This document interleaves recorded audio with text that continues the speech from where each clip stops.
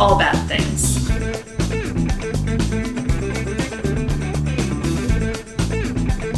Tragedies, disasters.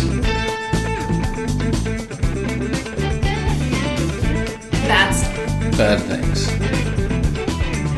trigger warning for everything possible. What? Happy Thanksgiving. Belated by the time anyone is listening to this. But we're recording this on Thanksgiving. Oh, I'm Rachel. And I'm David. And this is All Bad Things. Yes, it is approximately 10:30 on Thanksgiving night, U.S. Eastern Standard Daylight Time All of zone. those times. Yep. Housekeeping shit. I left my little housekeeping note out in the living room. We're just starting this off with a bang. So much. Oh, number one thing, Corrections Corner from Ladbroke Grove. Okay.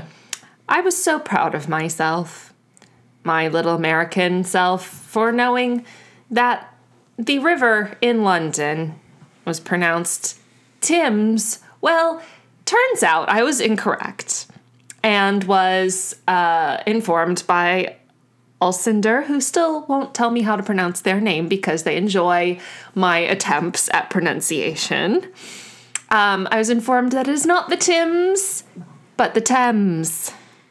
Now, it's only a slight little difference, but it's a difference nonetheless. yeah, and I went that whole episode, Thames. Nope, Thames. So, that was my correction.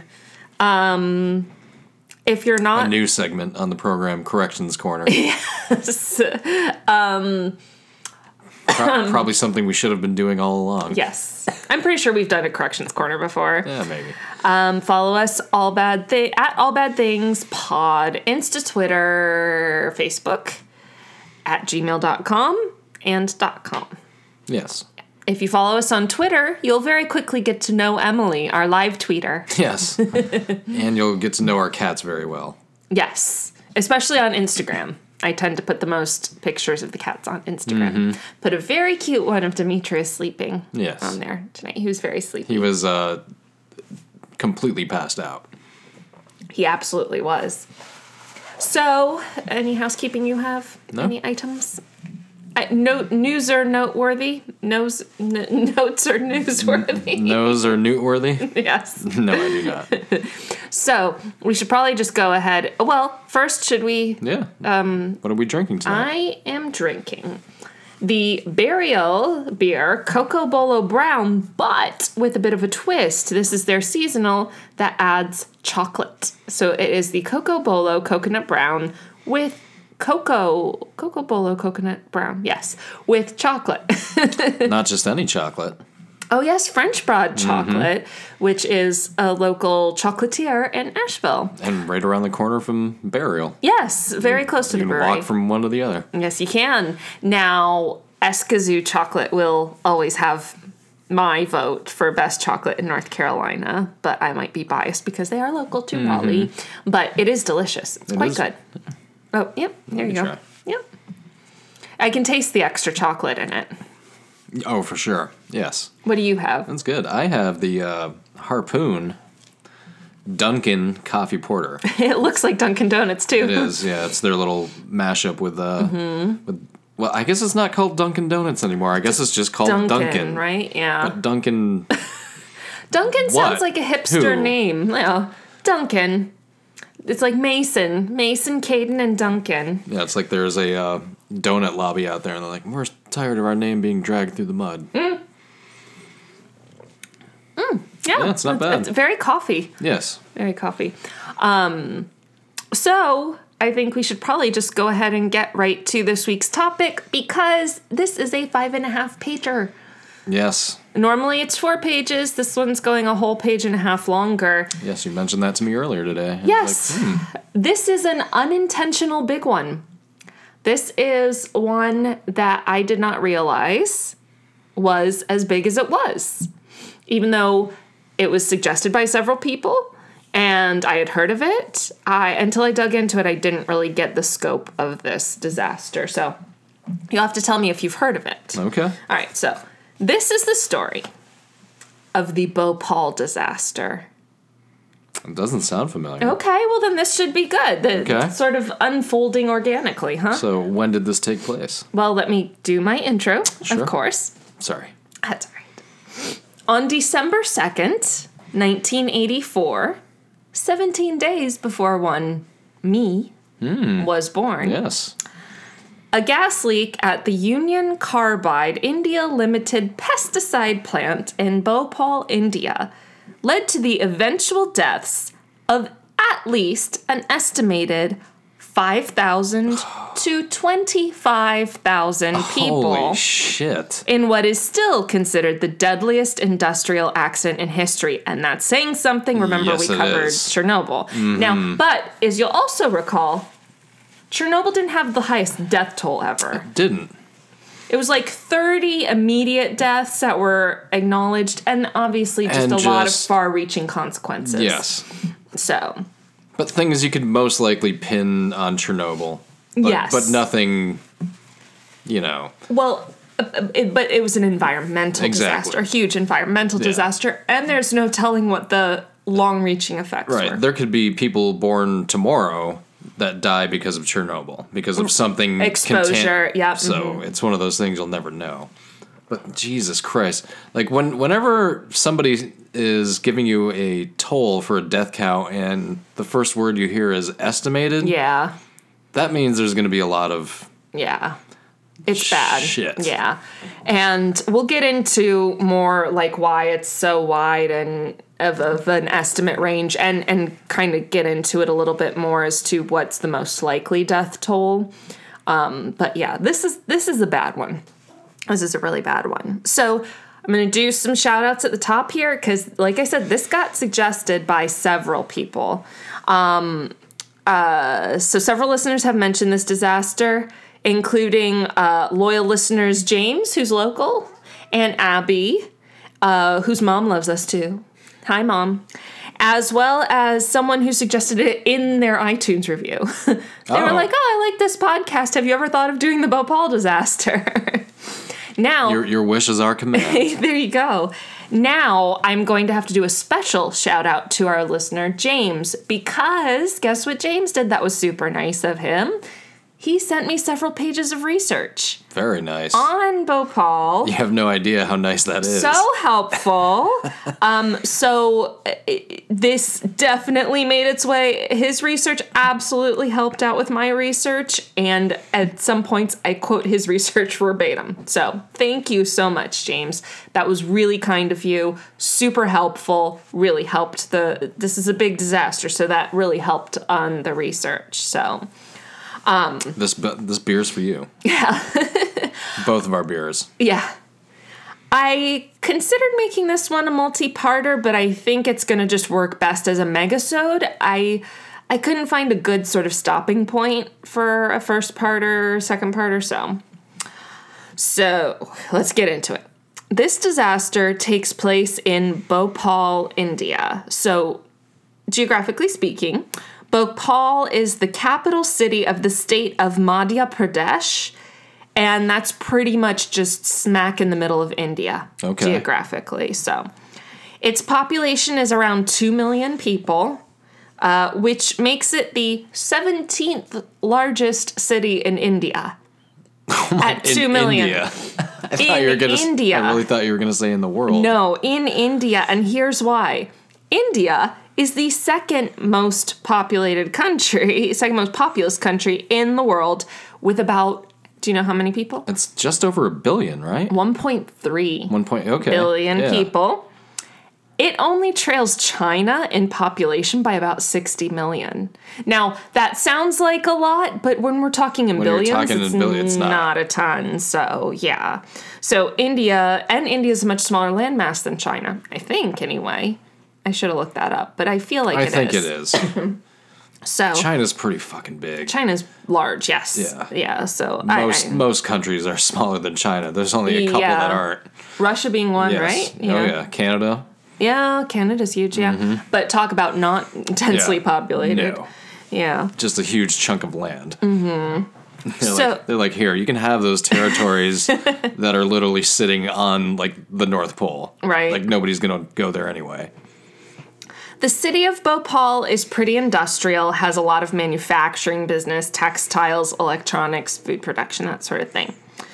So this gas leak took place at Union Carbide India Limited, or UCIL, or UCIL. So UCIL was founded in 1934, and at the time of the leak, it was majority owned by, so just under 51%, by Union Carbide Corporation, UCC, which was an American company that ran the UCIL plant, with the remainder of ownership held by the Indian government and by government-run financial institutions. So just over the majority owned by UCC, the rest owned by the Indian government, basically. Now, UCC later got bought out by Dow Chemical and is its subsidiary currently. So that's where it stands today. It is still around, and that's going to become a little more pertinent later, that it's a subsidiary of Dow Chemical. So the plant in Bhopal was built in 1969. And in the 60s, India was launching like a green revolution because they were having some pretty severe food shortages because of how fast the population was growing. And so it touted initiatives like building the UCIL plant as part of its, quote, science helps build a new India, end quote, program. So, like you can see... We already know where this is headed. Well, and the UCIL plant was... I don't know if it's UCIL or UCIL. Either one sounds good. UCIL? UCIL? UCIL?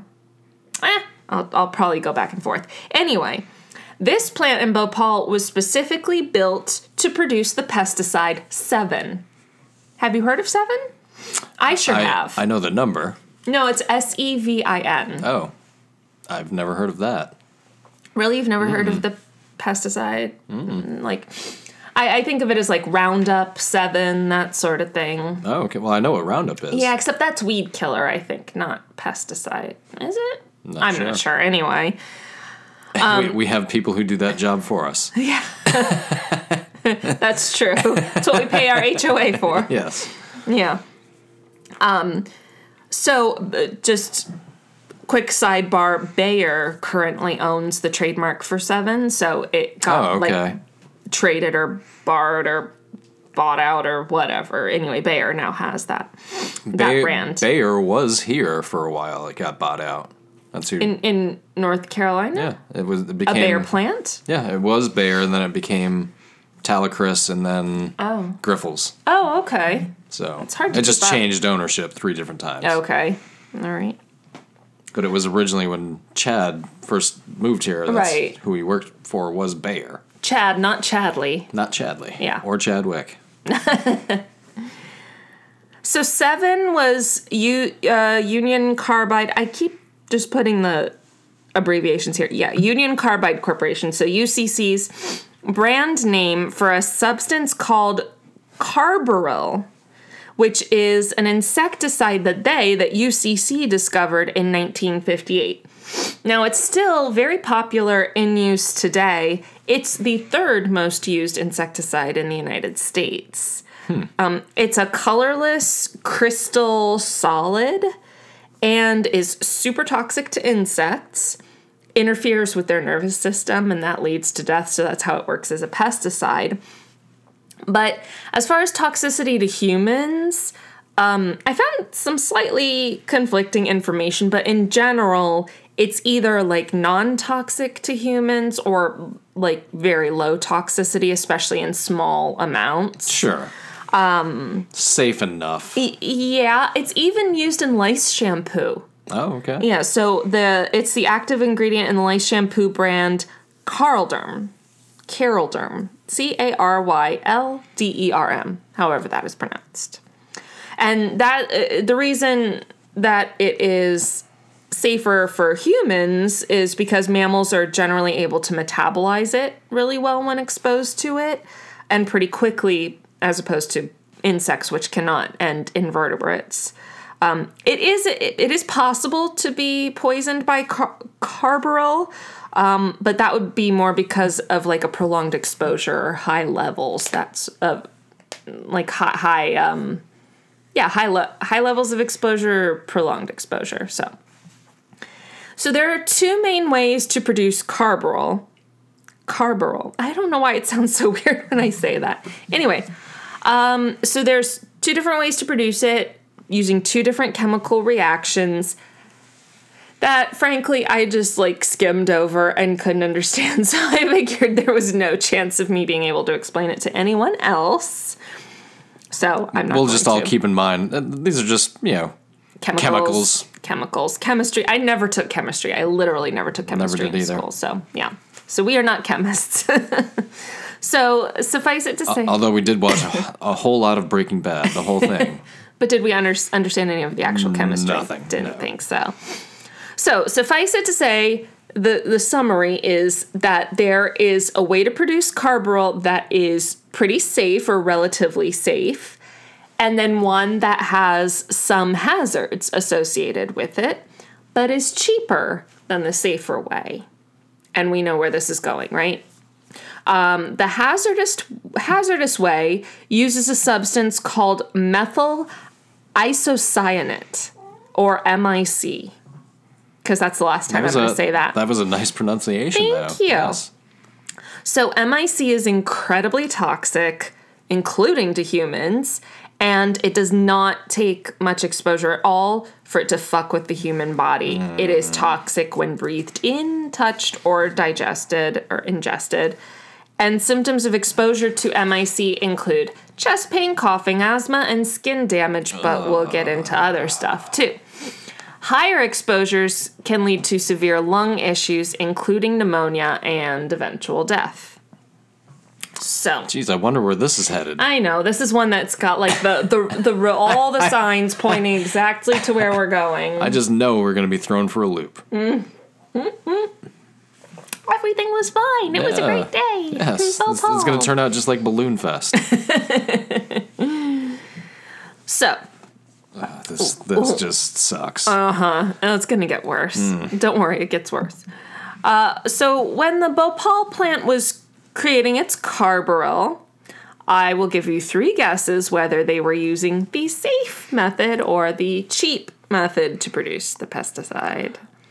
I'm going to guess they went for the cheapest safe method. Of which there was none. Exactly. Yeah. So yes, they used MIC in the production. So now, to create this carbaryl, USL, the actual plant, produced MIC itself. So it didn't just produce carbaryl, it produced the subchemicals, I guess, needed to create it. So they created the MIC itself in a dedicated facility that it added to the grounds of the Bhopal plant in 1979. So like 10 years after it was built, they added this MIC production plant or facility.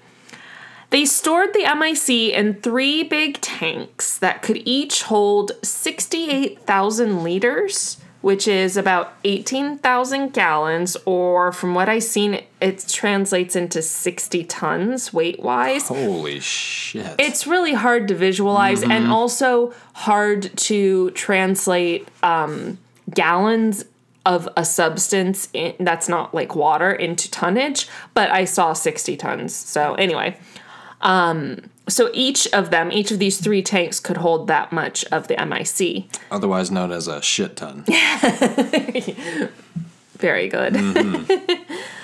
So the tanks were numbered E610, E611, and E619. I have no idea why they weren't. It wasn't E612 or E609, but anyway. So, excuse me.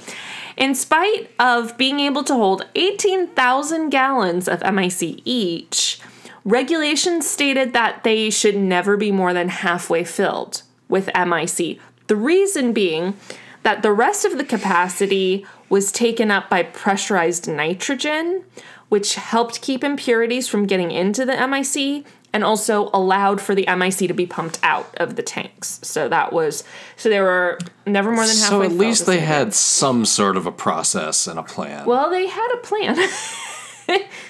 But let's get into when they Yeah. stuck to it. So, the tanks to store the MIC had been built in 1979, but issues at the Bhopal plant date back a bit farther, and there were several incidents regarding gas toxicity and leaks. So, in 1976, complaints were made by 2 local trade unions about potential concerns with pollutants within the plant.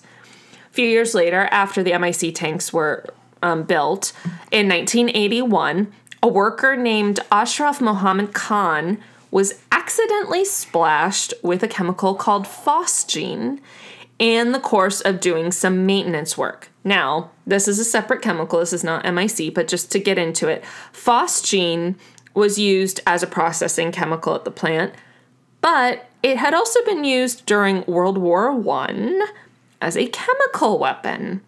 It was known for being colorless and having an odor that wasn't as strong or alarming as chlorine, which was used in chemical warfare as well.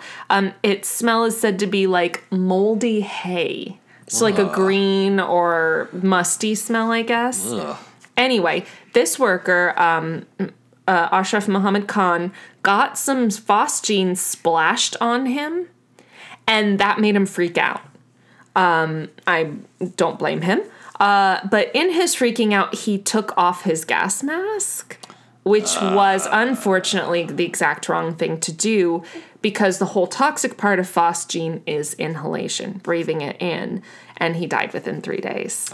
So now that was not a leak per se. He was protected and then was not, but that was because he took off the mask himself. So Yeah, that stuff probably shouldn't have been around, but at the same time, yeah. well, no, the chemical was used in Sure. processing. Like, Yeah. yeah, it was just an incident. And Yeah. Anyway, it was They the only. It was not the only point of concern. Like I said, trade unions, local trade unions, had filed complaints or lodged complaints or whatever, like 5 years before that, about the pollutants. You heard that part, right? Yes. Yes, okay. All right. Now, in January 1982, there was a phosgene leak. Now, this was a leak, and that affected 24 workers, none of whom had been required to wear masks, so that's how they were exposed, and all of whom were hospitalized because of their exposure to phosgene. Now, just 1 month later, in February of 1982, there was an MIC leak, which affected 18 workers. Now, same year, August 1982. Oh yeah, we're still going. Let's keep them coming. A worker came into contact with liquid MIC and ended up getting chemical burns over 30% of his body. Yeah. And those are like the worst to get. It's awful. Yes. Yeah. My dad gets weird. So he used to test oil for Coke, actually, as in the Koch brothers. Not as in I will work for Coke by testing oil.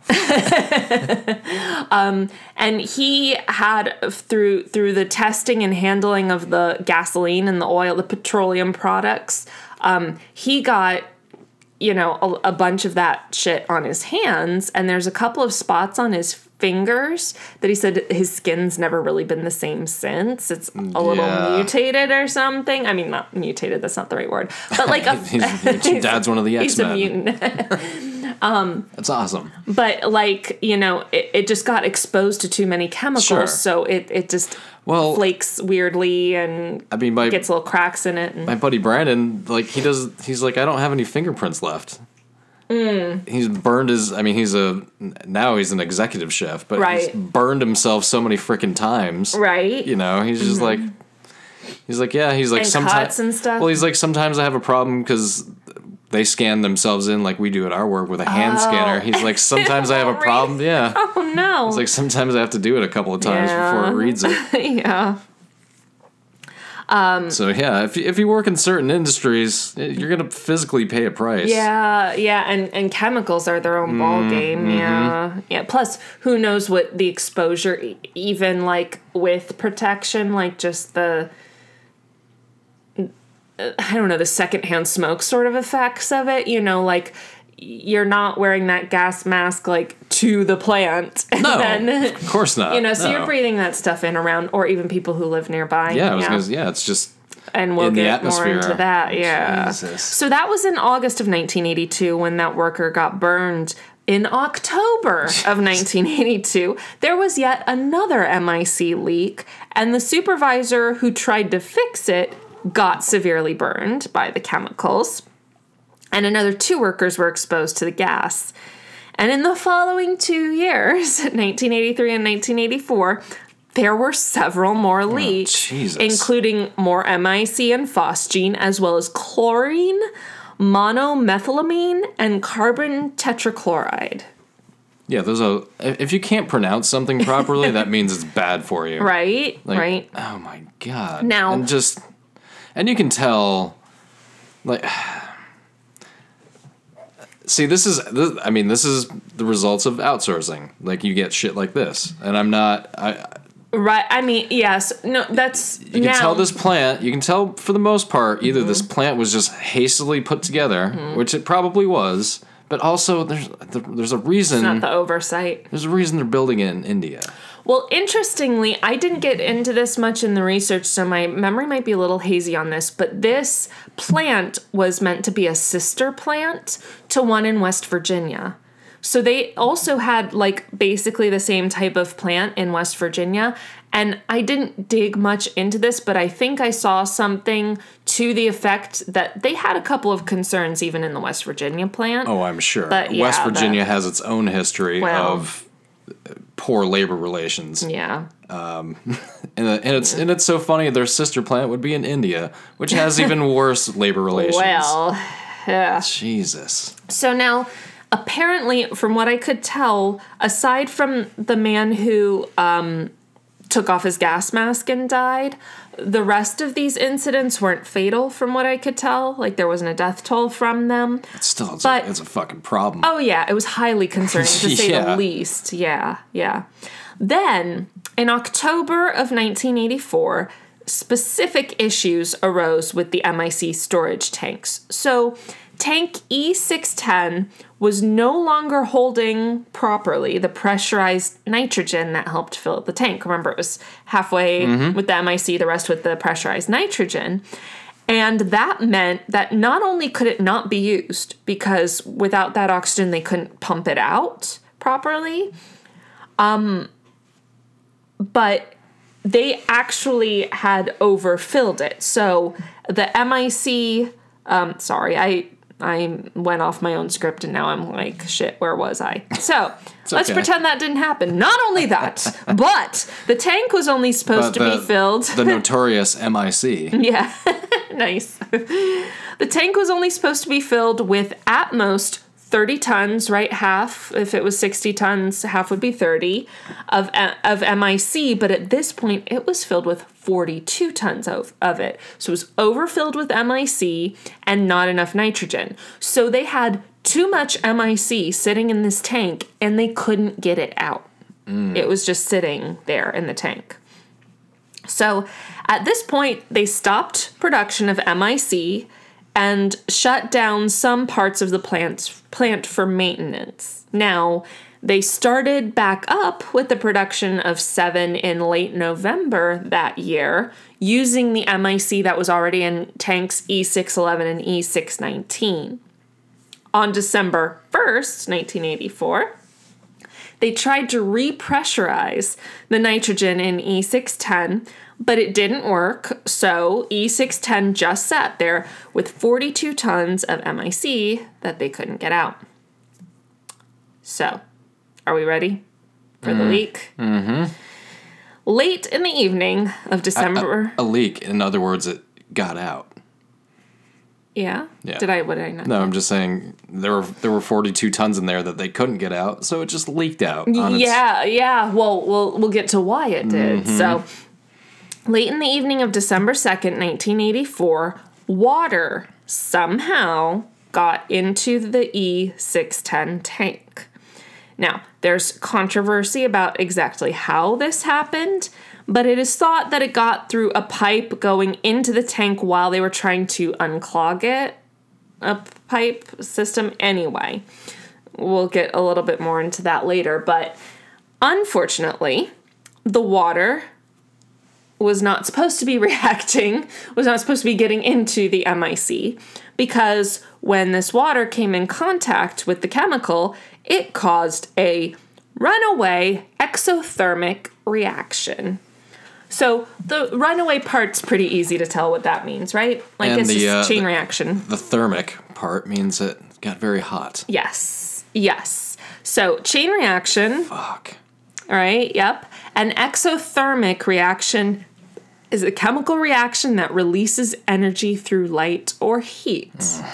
So, in this case, a chemical reaction occurred that released energy through heat, and the increased heat sped up the chemical reaction further, leading to an uncontrolled feedback loop.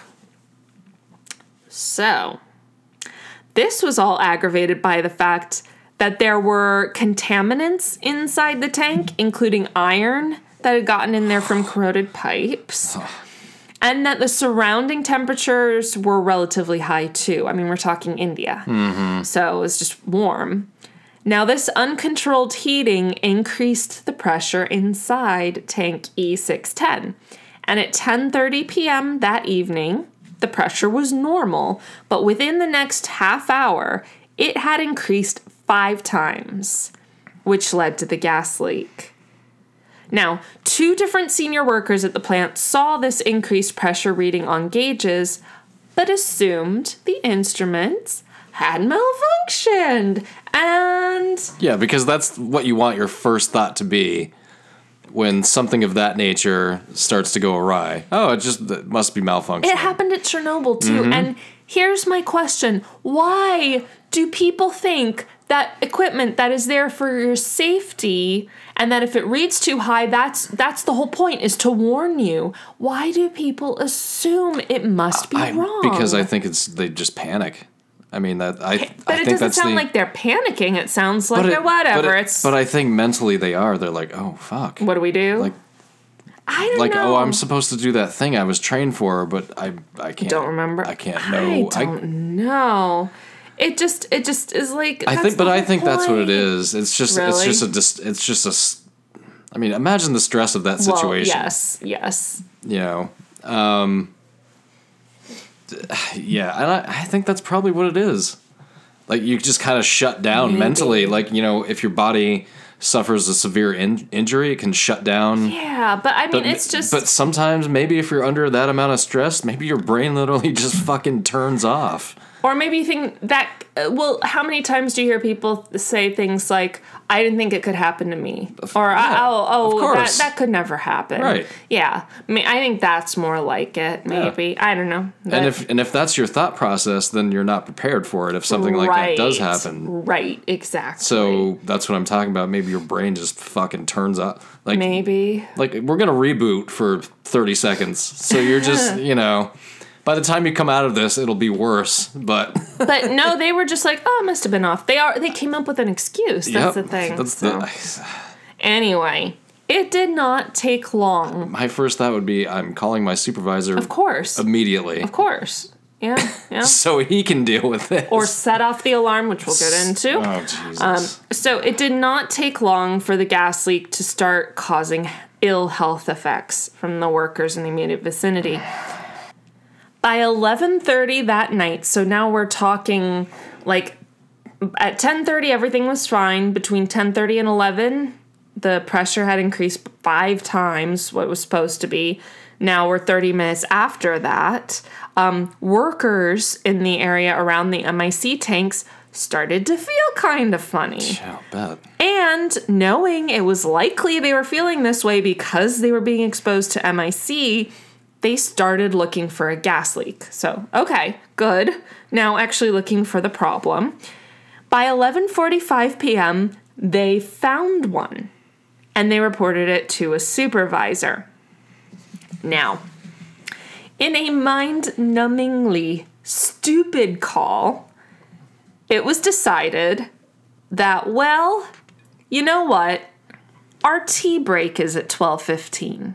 Are you fucking... I know, this is bad. So,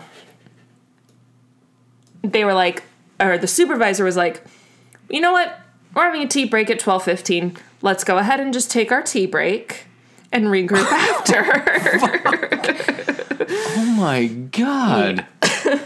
So right away, okay, what that tells me is that supervisor is likely of coming from wealth.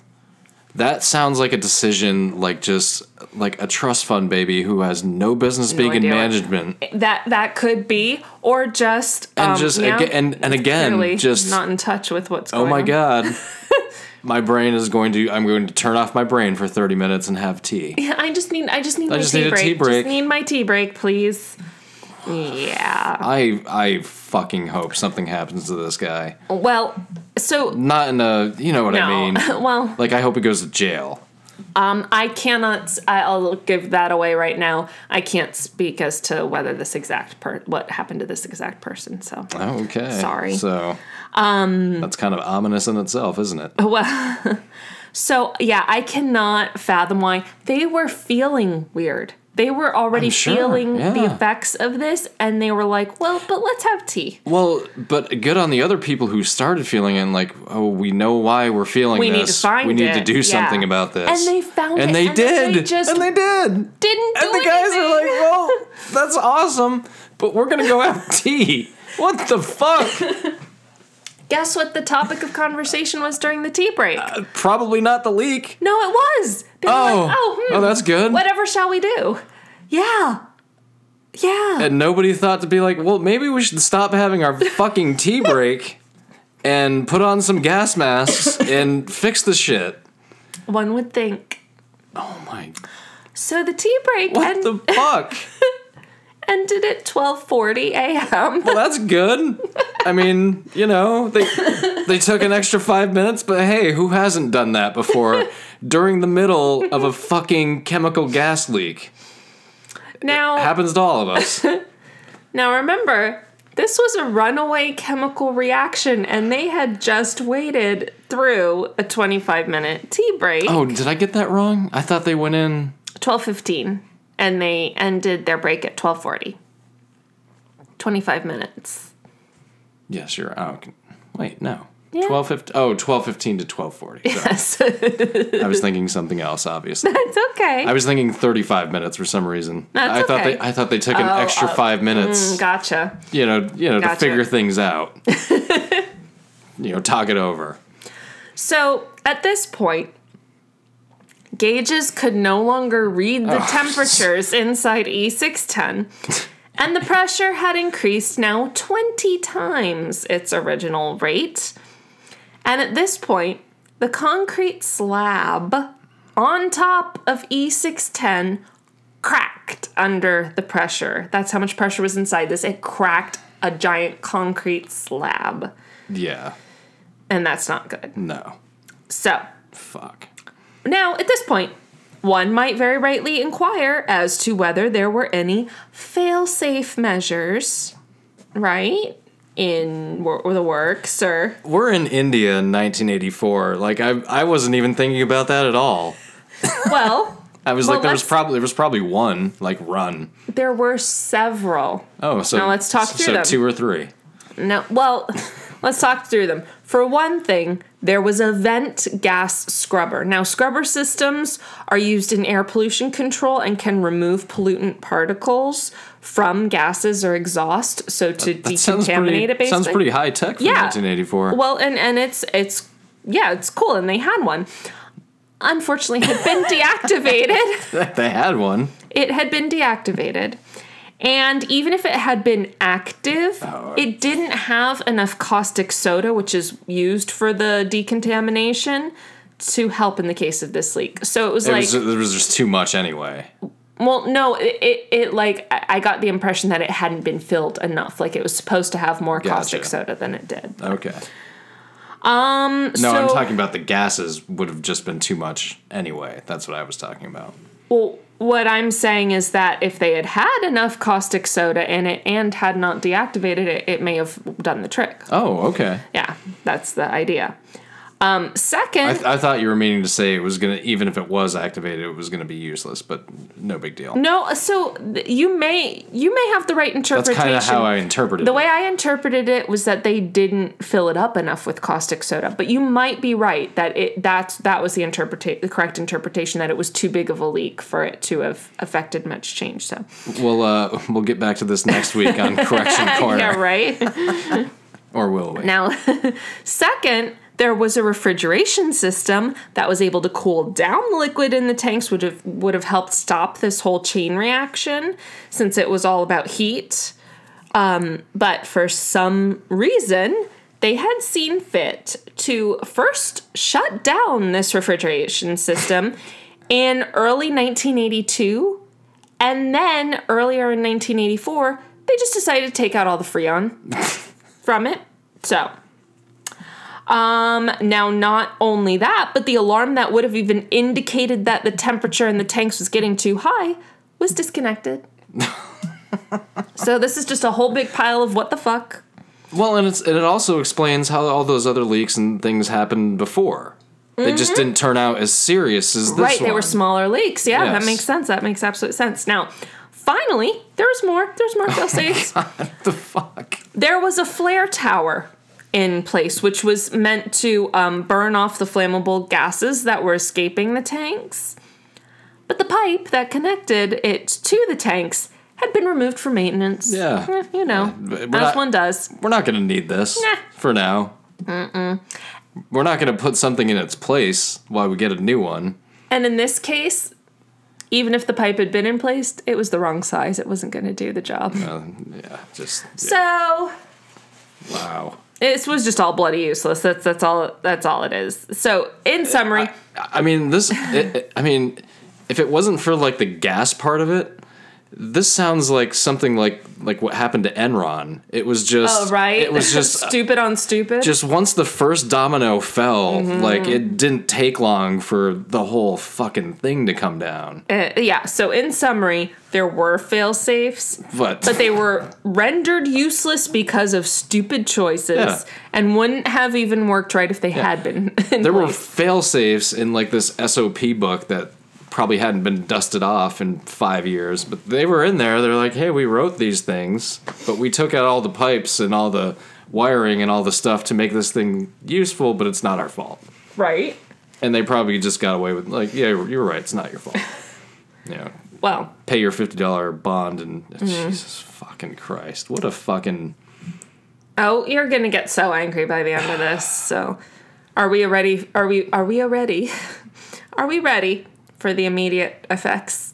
Sure. Okay. Might as well get it over with. Recall that at 11 p.m., the pressure in this tank had gotten 5 times the normal amount of pressure. So this had all started sometime between 10:30 and 11 p.m. They discovered it. They started feeling the effects of the gas at 11:30, 11:45. They found a leak.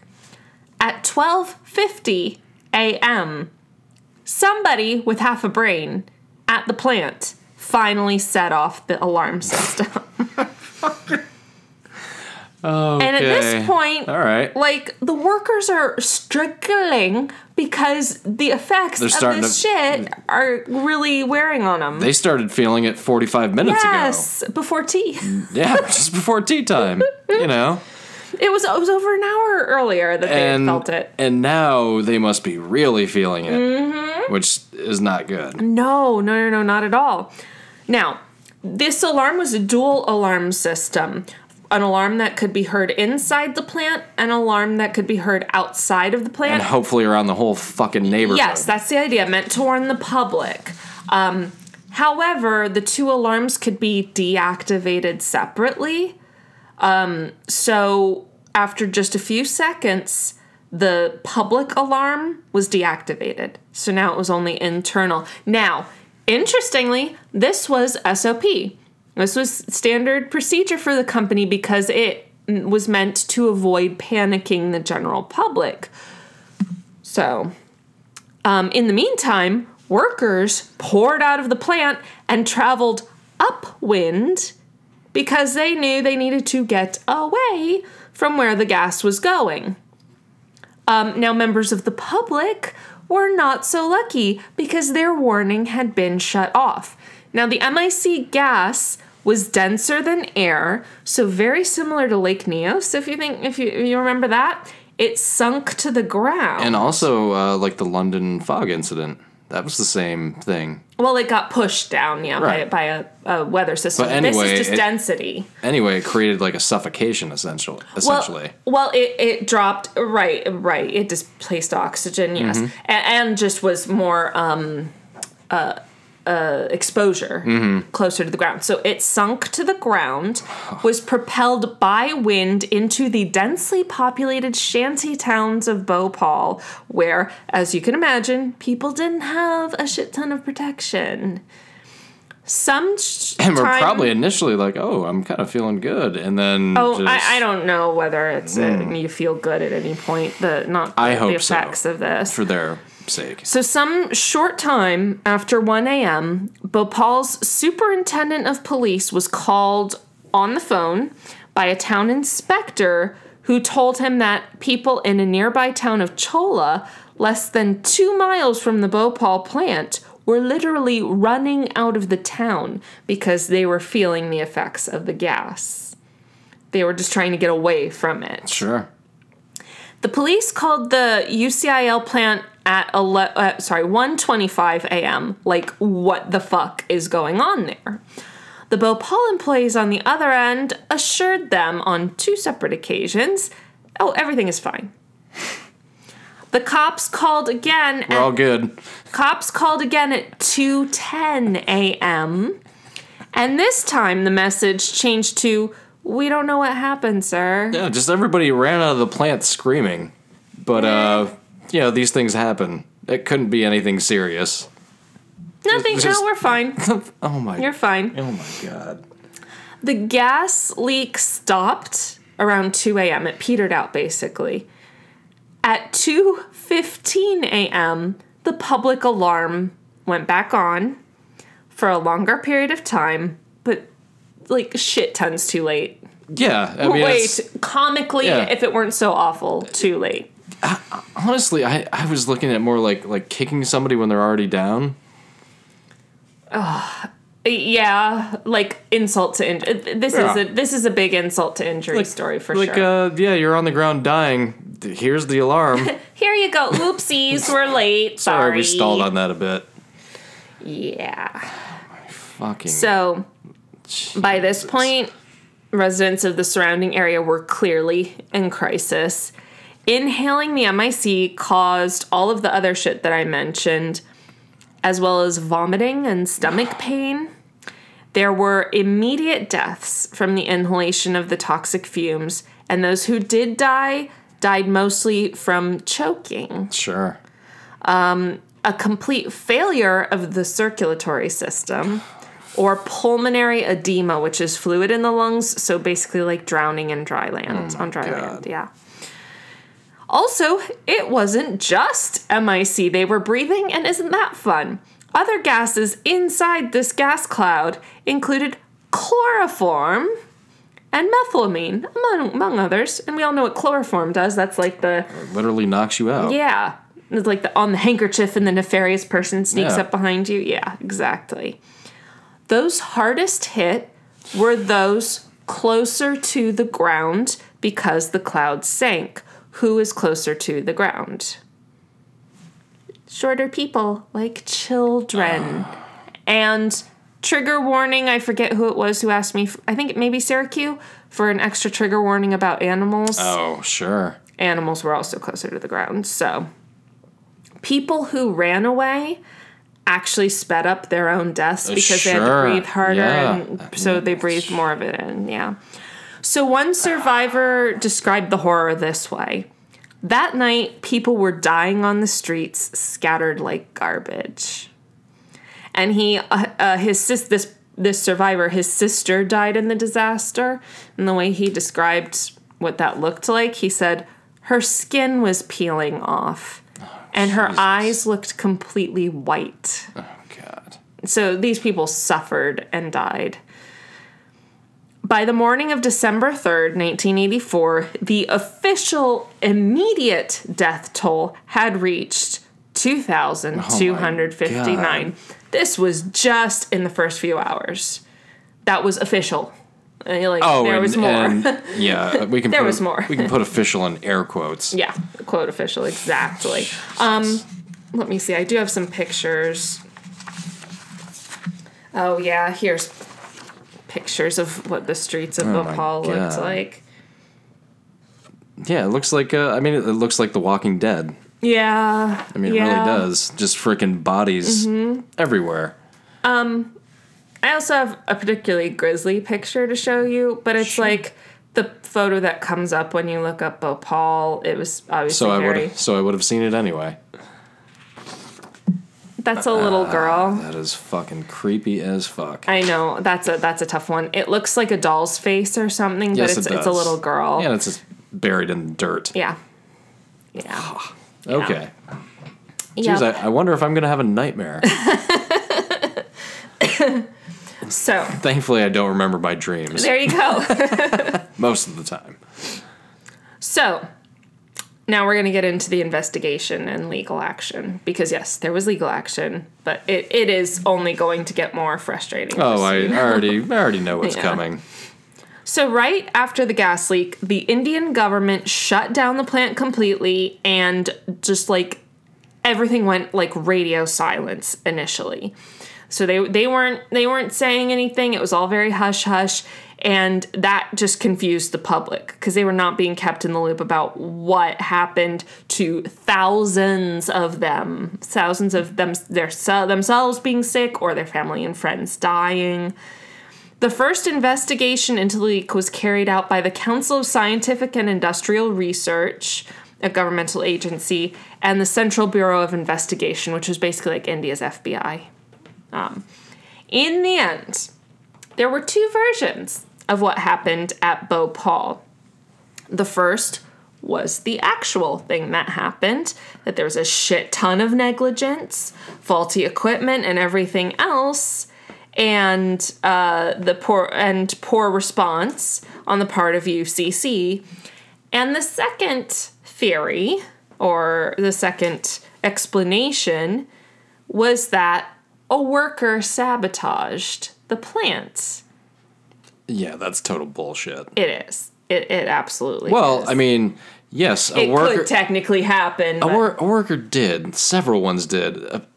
It was the ones that went for tea. Right. They sabotaged the plant by not doing their fucking job. Or anyone who had not done their job about inspecting shit or making sure, anyone who took the Freon out of the refrigerant system, all of that shit. That's the type of negligence that we're talking about. But I'm not going to go into too much into the conspiracy theory about the worker sabotage.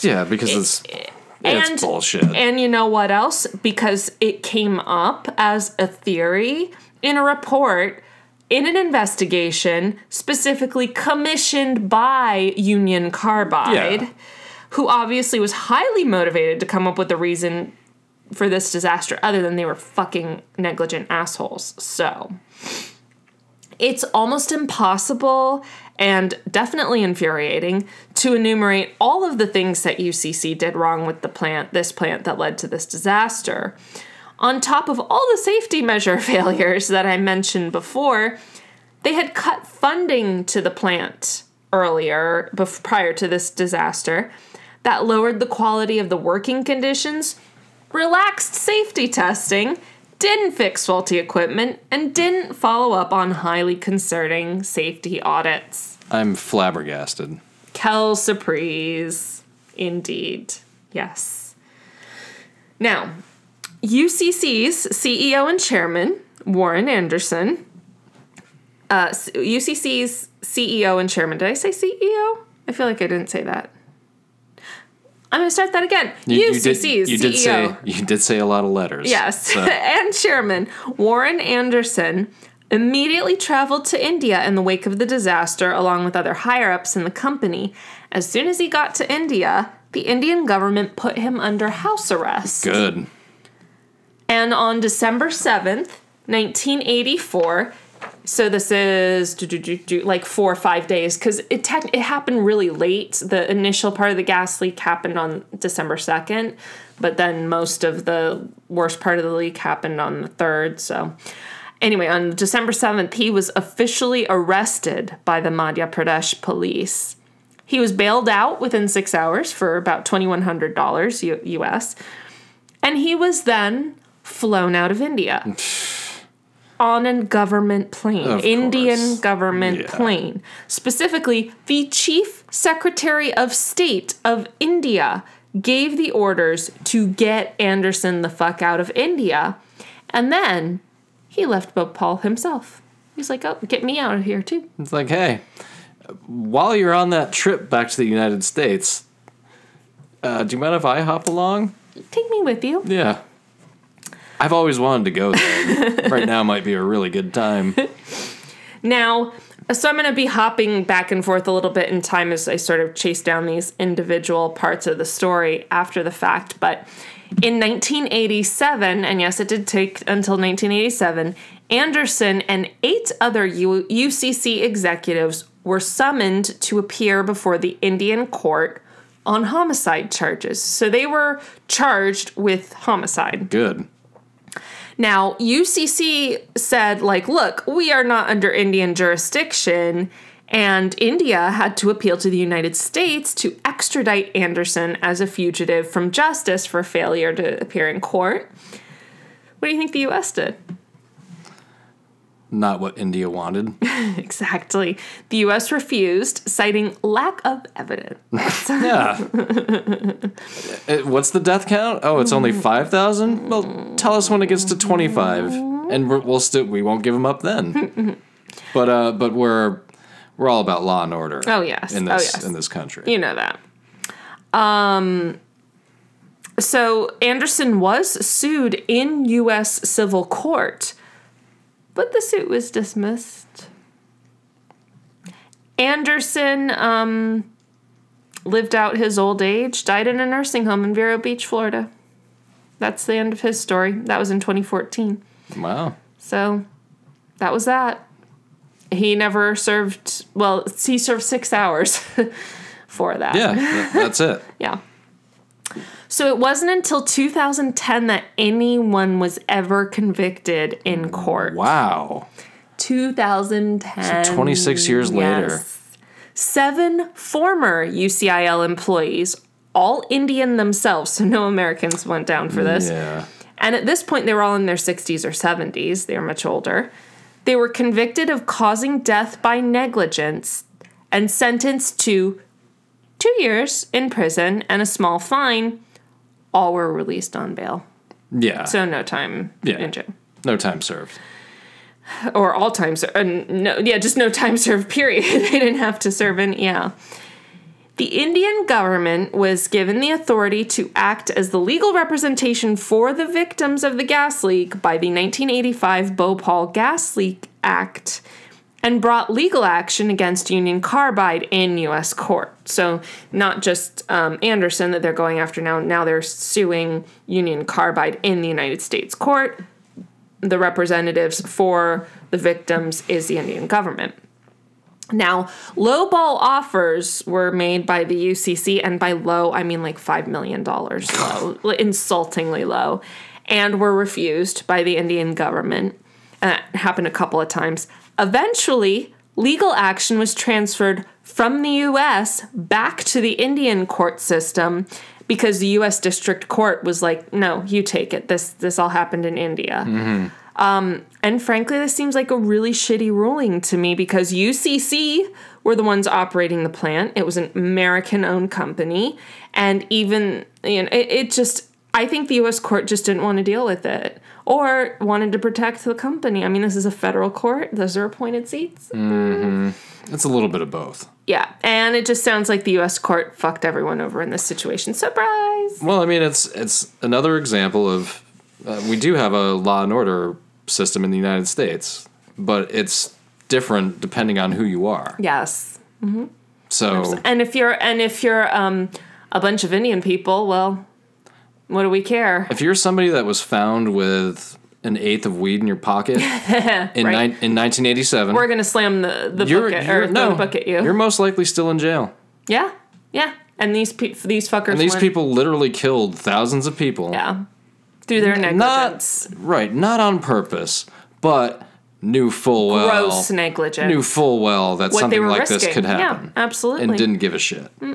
And they get to live out in an old folks home until 2014. And let's face it, the people they killed, they were brown people. Yeah, fuck it. Whatever. Yeah. It's not like it was a bunch of people from Denmark or some shit. Or from Beverly Hills. Yeah, exactly. Yeah, because if you bet something like this happened in fucking Beverly Hills, Right. there'd be hearings yesterday. Right. There would have been hearings before it actually happened. Now, the matter of compensation from Union Carbide was settled by the Indian Supreme Court in 1989. They ordered that UCC pay the Indian government $470 million US dollars, which is like a little over 1.1 billion now. Now, obviously, legal action is ongoing and is likely to remain so for the Forever. foreseeable future. Yeah. Yes. So Good. Dow is now the owner of Union. Dow Chemical? Yes. Okay. Now, Dow actually got merged with DuPont, so now they're Dow DuPont Oh, I didn't know as that. of last year. And they are named, Dow is named in many of the open cases arising from Union Carbide's actions in Bhopal. Now, Dow has stated, and this shit is on their website, I looked it up and I saw it. They have stated that Union Carbide, which is still in existence as a subsidiary of Dow, as I mentioned, maintains separate liability from Dow. Therefore, Dow is like, oh, well, that's on Union Carbide, the company we fucking own. Yeah, the one we finance. That's on them. They have specifically, and this is again on their website, they refuse to compel UCC to appear in Indian court because they're like, oh, well, they have their own board of directors. They're their own company that you fucking own, Dow Chemical. They're just like, we don't, what do you mean? Well, I we mean, didn't inherit that liability. Probably, I mean, honestly, it's probably a simple loophole. And why would they take responsibility if they don't have to? You know? Because corporate responsibility? Ha ha ha ha ha ha ha. I'm just kidding. What? Is that a class? Yeah. I'll tell you, in my all my fucking business courses, I can't tell you how much they talked about CSR, corporate social responsibility, and I'm like, well, fuck you, because that's not a thing. You pretend it is. What? That's such bullshit. Such bullshit. Anyway, as for getting actual relief to, the victims, 2 days after the disaster, economic relief measures were approved, which began in 1985. Now that sounds like a year later, but it was at the end of 1984. So. Yes. Just a couple weeks later. Yeah, and that compensation included food rations. Remember, there were shortage issues, and pensions. Now, I'm not going to get into the amounts of these pensions because they were very small, but it's also hard to relate how valuable they were or weren't in India at the time. You know, if it was like, oh, it was $200, well, that would sound like just ridiculously not enough, but we're talking India and we're talking years ago, so maybe it was, maybe it wasn't. It was too hard to translate. So the grand total compensation awarded in these claim cases was $220 million US dollars. In 2010, the Indian government approved an additional $180 million US dollars in aid funded through taxes collected from the Indian people. So basically, the Indian government were the only people to try to help out at all. And where does the government get money? From its people. Right. Through taxes. So the Indian people were the ones who ended up paying for the damage to the Indian people. Yeah. That somebody else caused. Yes. That Americans caused. Is there anything in there as far as like fines that were actually paid or anything, or is this just what got dealt? Well, to them? the Supreme Court ruling, the Indian Supreme Court ruling for the almost billion or over $1 billion, I believe that did get paid. Oh, okay. I think that did get paid. Because immediately. Because a lot of times they'll put out a ruling of you owe this, and that. And they don't. No, yeah. if I'm not mistaken, that did actually happen. Okay. So, okay, now this is ready for further infuriation, if that's a word.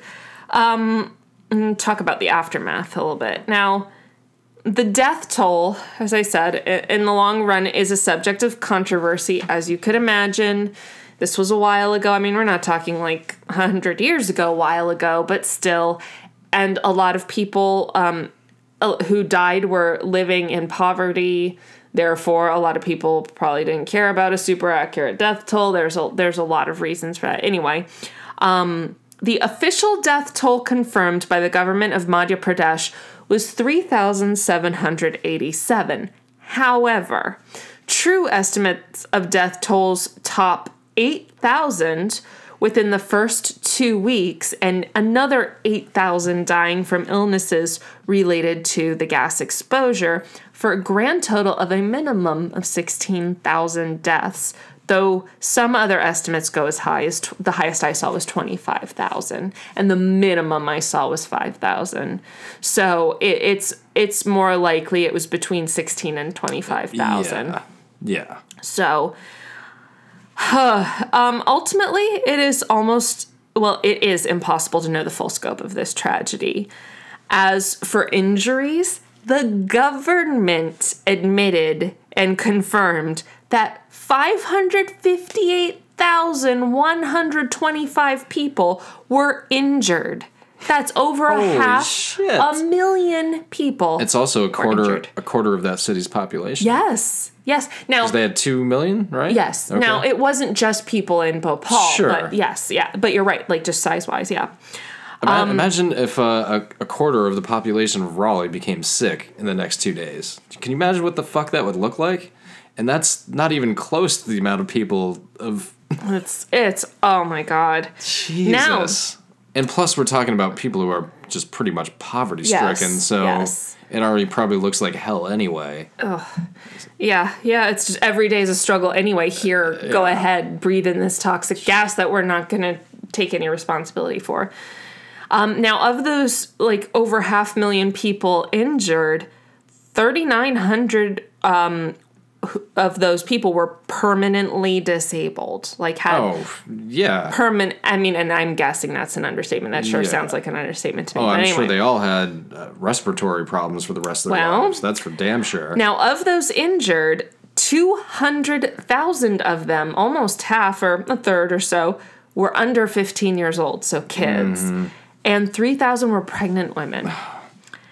Those who were injured had various negative health effects, including neurological diseases, cancer, eye diseases, respiratory illness, and the classic PTSD, of course, because you're literally seeing people, like, falling down dead beside you. Looking like fucking zombies with white eyes. Skin falling off, and The hospitals and medical staff in the area were immediately overloaded, as you can imagine. Here's 500,000 patients. And many of the medical personnel didn't know how to properly treat victims of MIC inhalation. This is like this bizarre thing. But also, they should know how to treat that because that plant is nearby. Well, one thing I read was that there was undertrained medical staff or underqualified medical staff, so that was part of it probably. But I remember James talking about that, like his station, like what they cover, they know what every business does, essentially. So that they can specialize where they need to in case of an accident? Well, they know if, like, I'm not sure. I know that chemical trucks do go through his area because they practice they have, like, a whole chemical practice course. Uh-huh. So they know, like, if there's a chemical spill, they know exactly what to do. Yeah. Because they know that chemical trucks run through their That's in district. modern America, Arizona. Oh yeah. That's what I'm saying. Like back then, but maybe this spurred that on. Who knows? Who the fuck knows? But you would think a hospital would know that there's a plant that does chemicals nearby. Maybe we should know how to treat these the things. thing is, even the nearby hospitals would have gotten filled like that. Right. So you're talking other farther hospitals. Maybe they're farther flung and aren't. It's not on their radar anyway. Stillbirths increased 300%, and newborn deaths increased 200%. There was also a sharp increase in children born with birth defects and various disabilities. And all of this continues to this day. Oh, man. As in, 5-year-old, 10-year-old children now are born with a much higher rate of birth defects. Jesus. And let's keep going on that. Of the 500,000 plus injured by the gas exposure, the government claimed 93% of those injuries were temporary, like not permanent. Remember that small number of 3,900 were permanent? But local doctors would beg to differ to this day. Thousands of people, tens of thousands of people, are still being treated to this day for gas-related illnesses in Bhopal. Wow. Now, again, another animal trigger warning, just a little sidebar thing that I couldn't figure out where to put in the rest of this story. An estimated 2,000 animals were killed in the lake as well. So, Oh, yeah. And had to be disposed of. So, all right. UCC, Union Carbide, divested itself of its shares in the USIL plant and was ordered by the Supreme Court to put up money to build a hospital for survivors, which resulted in the Bhopal Memorial Hospital and Research Center being founded in 1998, where survivors were able to get free medical care for the first 8 years it was open. And then afterwards... They go back to a nothing? normal hospital payment system, I guess. The Sambhavna Trust is a charity that was founded in 1995 that opened a free clinic just 400 meters away from the site of the USIL plant, so very close to where it all happened. And to this day, survivors are able to go there to get free medical care. It's a trust that was created. So, as for the plant, on December 16th, they emptied the 2 remaining MIC tanks and then kept going and continued to manufacture pesticide. Of course. The plant was completely shut down in 1986, and many of its pipes and tanks and such were sold off. But the rest of the facilities and its structures were just left. Hazardous waste and all, and it still stands in Bhopal. A la Chernobyl, except here's the thing. There's no restricted access. That's right. People live around this thing, don't they? People still live in this immediate vicinity. Okay, now that rings a bell as to why I know this tragedy. Okay. Because that HBO Real Sports show did a thing on cricket players that come from that area. Oh. And have illnesses? And grew up. Well, some of them do, some of them don't, but they're growing up in those fields. Playing cricket by this plant. By this hazardous material. Absolutely. Mm-hmm. Absolutely. That's exactly what happened. That's what I know this from. Okay. It rang a bell, but you weren't sure why. Right when you said that, I was like, that's why I know what this is. Okay. But really, this whole time, I certainly didn't know the details of it. Yeah. So Dow maintains, and it says on their website, the Indian government is responsible for the cleanup.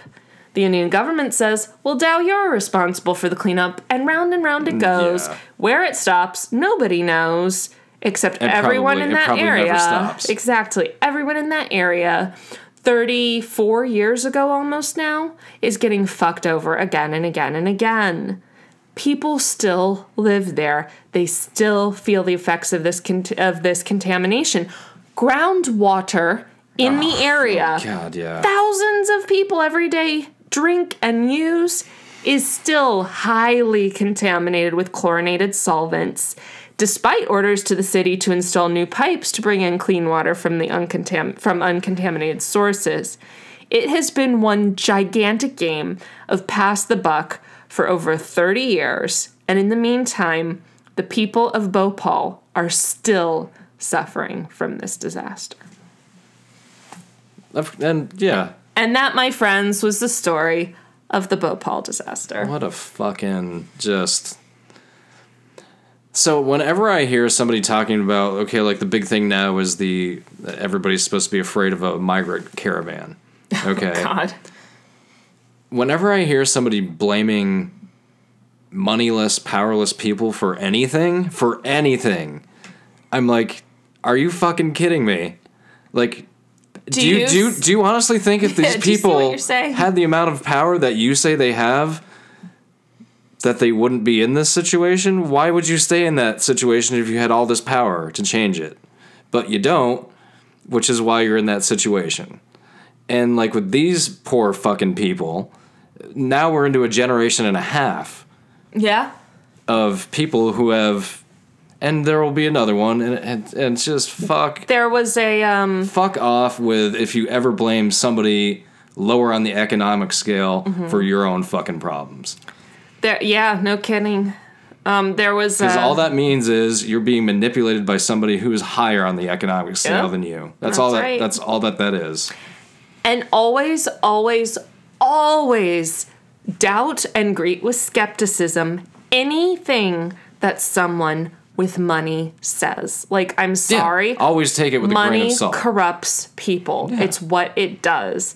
So if someone's got money, just take everything they say with a gigantic fucking grain of salt. Because once you have a ridiculous amount of it, you're going to do whatever it takes to hang on to it, while simultaneously trying to get more. It's what it does to people. Money is the worst. Money is the worst. But I saw a part of a video that The Economist put out, the magazine The Economist, for the 30th anniversary of the Bhopal leak a few years ago. And they interviewed a man, and it was the man who was describing his sister when she was dying. Yeah. He's still alive? Yeah. Oh, yeah, okay. He's still alive. And he was being interviewed, and his 2 children were next to him. Oh, no. And I was like, I was like, those kids seem like maybe something is an issue with them health-wise. And sure enough, I mean, and these are kids. I don't think the oldest was even 15. So this was in 2014. So these kids were born in the late 90s, like 15 plus years after this gas leak. Mm-hmm.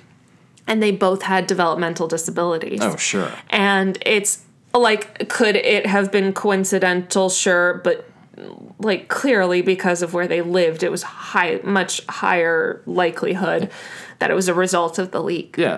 The water in our toilets is cleaner than the water that they have in their area. Yeah. Less contaminated. Think about that next time you flush. No, but yeah. And just the amount that people, like, you know what, Dow Chemical? Oh, maybe I shouldn't. Nobody listens to this. We're not going to get sued or anything. Whatever. I don't give a shit. If Dow Chemical wants to come after us, whatever. Like, just fucking own up. Like, you bought that company. You say you didn't inherit its liabilities. Sorry, no, that's not how buying a company works. When you buy, as someone with an accounting degree, may I say, that when you buy a company, you buy all of its assets and all of its liabilities, and that should include its legal ones, even if you think you have a legal case against it. Fucking own up to it. Here's the other thing, what too. Bullshit. Here's the other thing, too, but this is long-term thinking, and we can't have that in the corporate world because everything literally goes by a quarter. You've got to make more money than you did the previous quarter, so there's no in 30 years this is where we'll be. Yeah. But if they wanted to make a serious investment, as in clean up the community themselves, put whatever cost it takes to tear that building down, get the material out of there, get a new pipes, that's not a cheap thing. No. We're talking probably several $1 billion. Yes. But they have several $1 billion. Yes. And fucking then some. Yes. So it's something they could afford to do. So, but that would be an investment. Like, think if you did that, the effect that would have on the community would obviously be a wholeheartedly positive one. Yes. And let's say 10 years after you did that cleanup, you're like, okay, we're going to put a new plant here and hire people at a decent wage, this and that. Do you think the people would believe them after they just cleaned up and admitted They probably would. But again, that's a long-term strategy. Who gives a fuck about that? Well, you know what? It's not even just a long-term strategy. It's like decent thinking. It's like thinking about how can we help people. I mean, just even like fuck Dow Chemical, anybody could say, any giant company could literally wave basically a magic wand of money and say, here, I'm going to literally fix this. Hundreds of people in the world, thousands of people in the world that could just come in there with a stack of money, you know, in dump trucks and be like, here, take all this to fix this. Yeah, there are individual people that can make this happen, much less, you know, corporations. So it's really sad and sick and well, it's passing the buck. Horribly. If they had sent some people to jail, which they attempted to do. The Indian government absolutely attempted Thankfully. it. And the United States court system, directly said no. If they prevented it on the first try, yes. It's an American citizen. Whatever circuit court judge has got to say, I've got to see what you've got. Oh, but on an appeals or like... Yes. And they did appeal these decisions, yes, and that's what I'm saying. Yeah. But if you keep giving them a longer... That's bullshit.